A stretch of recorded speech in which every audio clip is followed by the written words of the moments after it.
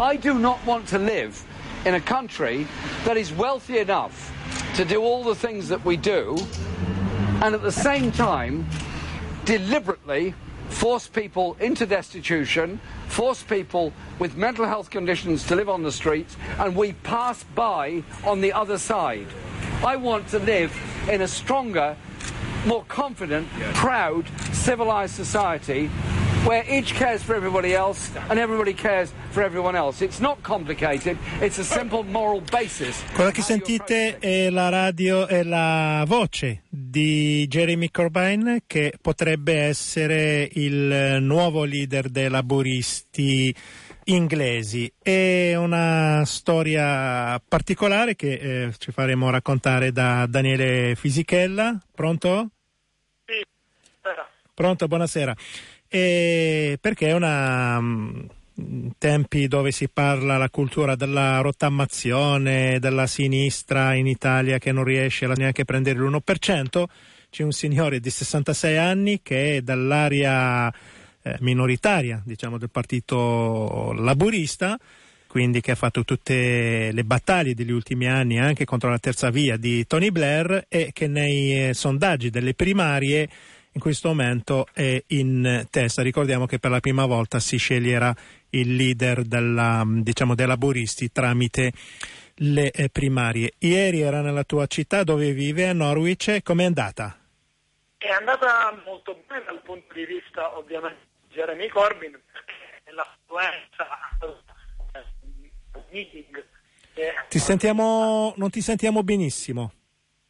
Sì, mi sentite meglio adesso? Adesso meglio, sì. Dicevo che è andata molto bene dal punto di vista di Jeremy Corbyn perché aveva riservato uno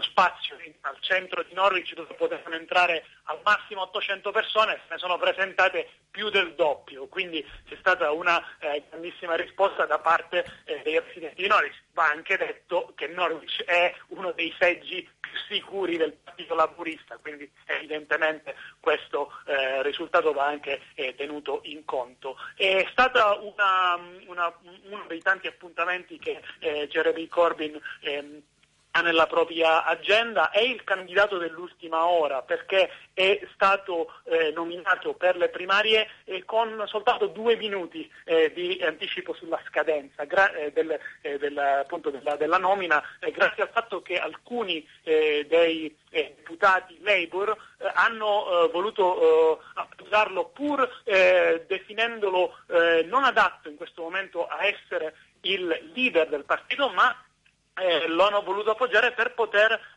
allargare il dibattito tra gli altri 3 contendenti alla leadership che dobbiamo ricordare sono Andy Burnham, Yvette Cooper e Liz Kendall.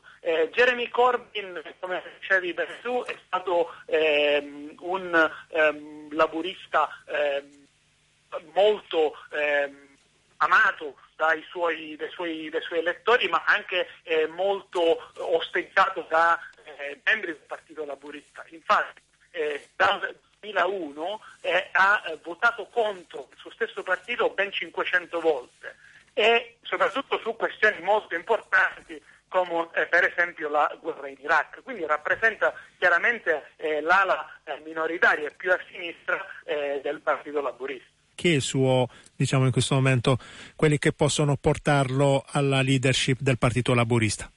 In questo momento 2 grandi sindacati che sono Unison e United Union, che rappresentano i lavoratori del settore pubblico, cioè tutti per esempio i professori, Jeremy Corbyn un professore di liceo anche lui, i lavoratori della sanità, della NHS, e questi sono sicuramente i maggiori sostenitori di Jeremy Corbyn. Alcuni tra i neoeletti deputati in Parlamento e anche una frangia di elettori che si dice delusa da quello che è stato non soltanto il risultato delle ultime elezioni, molto molto deludente, ma addirittura dalla scelta della leadership che è avvenuta 5 anni fa, cioè dopo Gordon Brown, la scelta di Ed Miliband, mentre per molti sarebbe dovuto essere il fratello Miliband, il nuovo leader del partito Labourista. C'è anche da dire che Jeremy Corbyn attrae anche alcune antipatie, non soltanto da parte della stampa di destra del Regno Unito, che ovviamente ne mette in risalto le posizioni estremiste, ma anche da parte di alcuni esponenti del partito Labourista. Primo fra tutti Tony Blair, che ha detto chiaramente che lui non voterebbe mai per Jeremy Corbyn.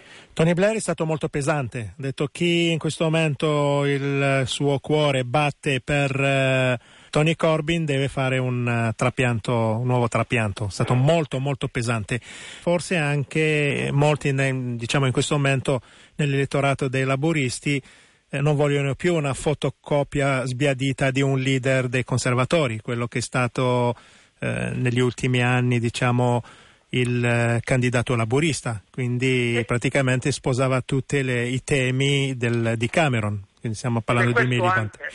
Sì, esattamente, questo è anche l'argomentazione che dà Corbyn, secondo la quale la spiegazione è perché il Labour hanno perso le ultime elezioni. Diceva Corbyn ieri, appunto di fronte alla patria gremita, abbiamo perso le elezioni perché gli elettori non hanno visto la differenza tra le politiche di austerity dei Tories e le politiche un po' più light dei laburisti.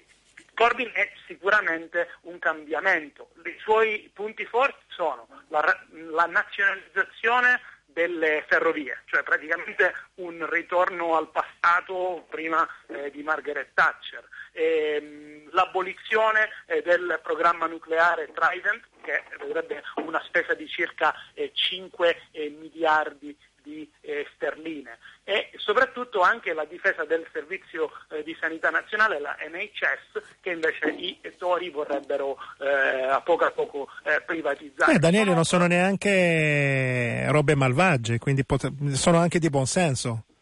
Sì, sicuramente questi appunto sono i punti forti su cui la maggior parte dell'elettorato laburista, probabilmente anche un elettorato che si avvicina più a posizioni centriste, chiaramente è d'accordo. Dall'altra parte però c'è anche da pensare alla praticità di queste proposte. Secondo Corbyn la maniera per fare in modo che questo possa essere messo in pratica e allo stesso tempo senza dover tagliare i servizi è una maggiore tassazione per chiunque guadagni per esempio più di 50.000 sterline all'anno e una distribuzione di quella che è la ricchezza. Ovviamente questo colpirebbe molto le banche, le corporazioni straniere e via dicendo. Il dubbio rimane tra ovviamente coloro che non sono ancora convinti che Corbyn sia l'uomo adatto per guidare i laburisti, se tra gli stessi laburisti che magari aspirano per esempio ad avere maggiori guadagni o che hanno amicizie tra coloro che magari frequentano la City, e questa proposta di tassare i più ricchi possa andare bene. Grazie Daniele, buon weekend. Grazie a voi, a presto. Grazie. Daniele Fisichella di Future Radio.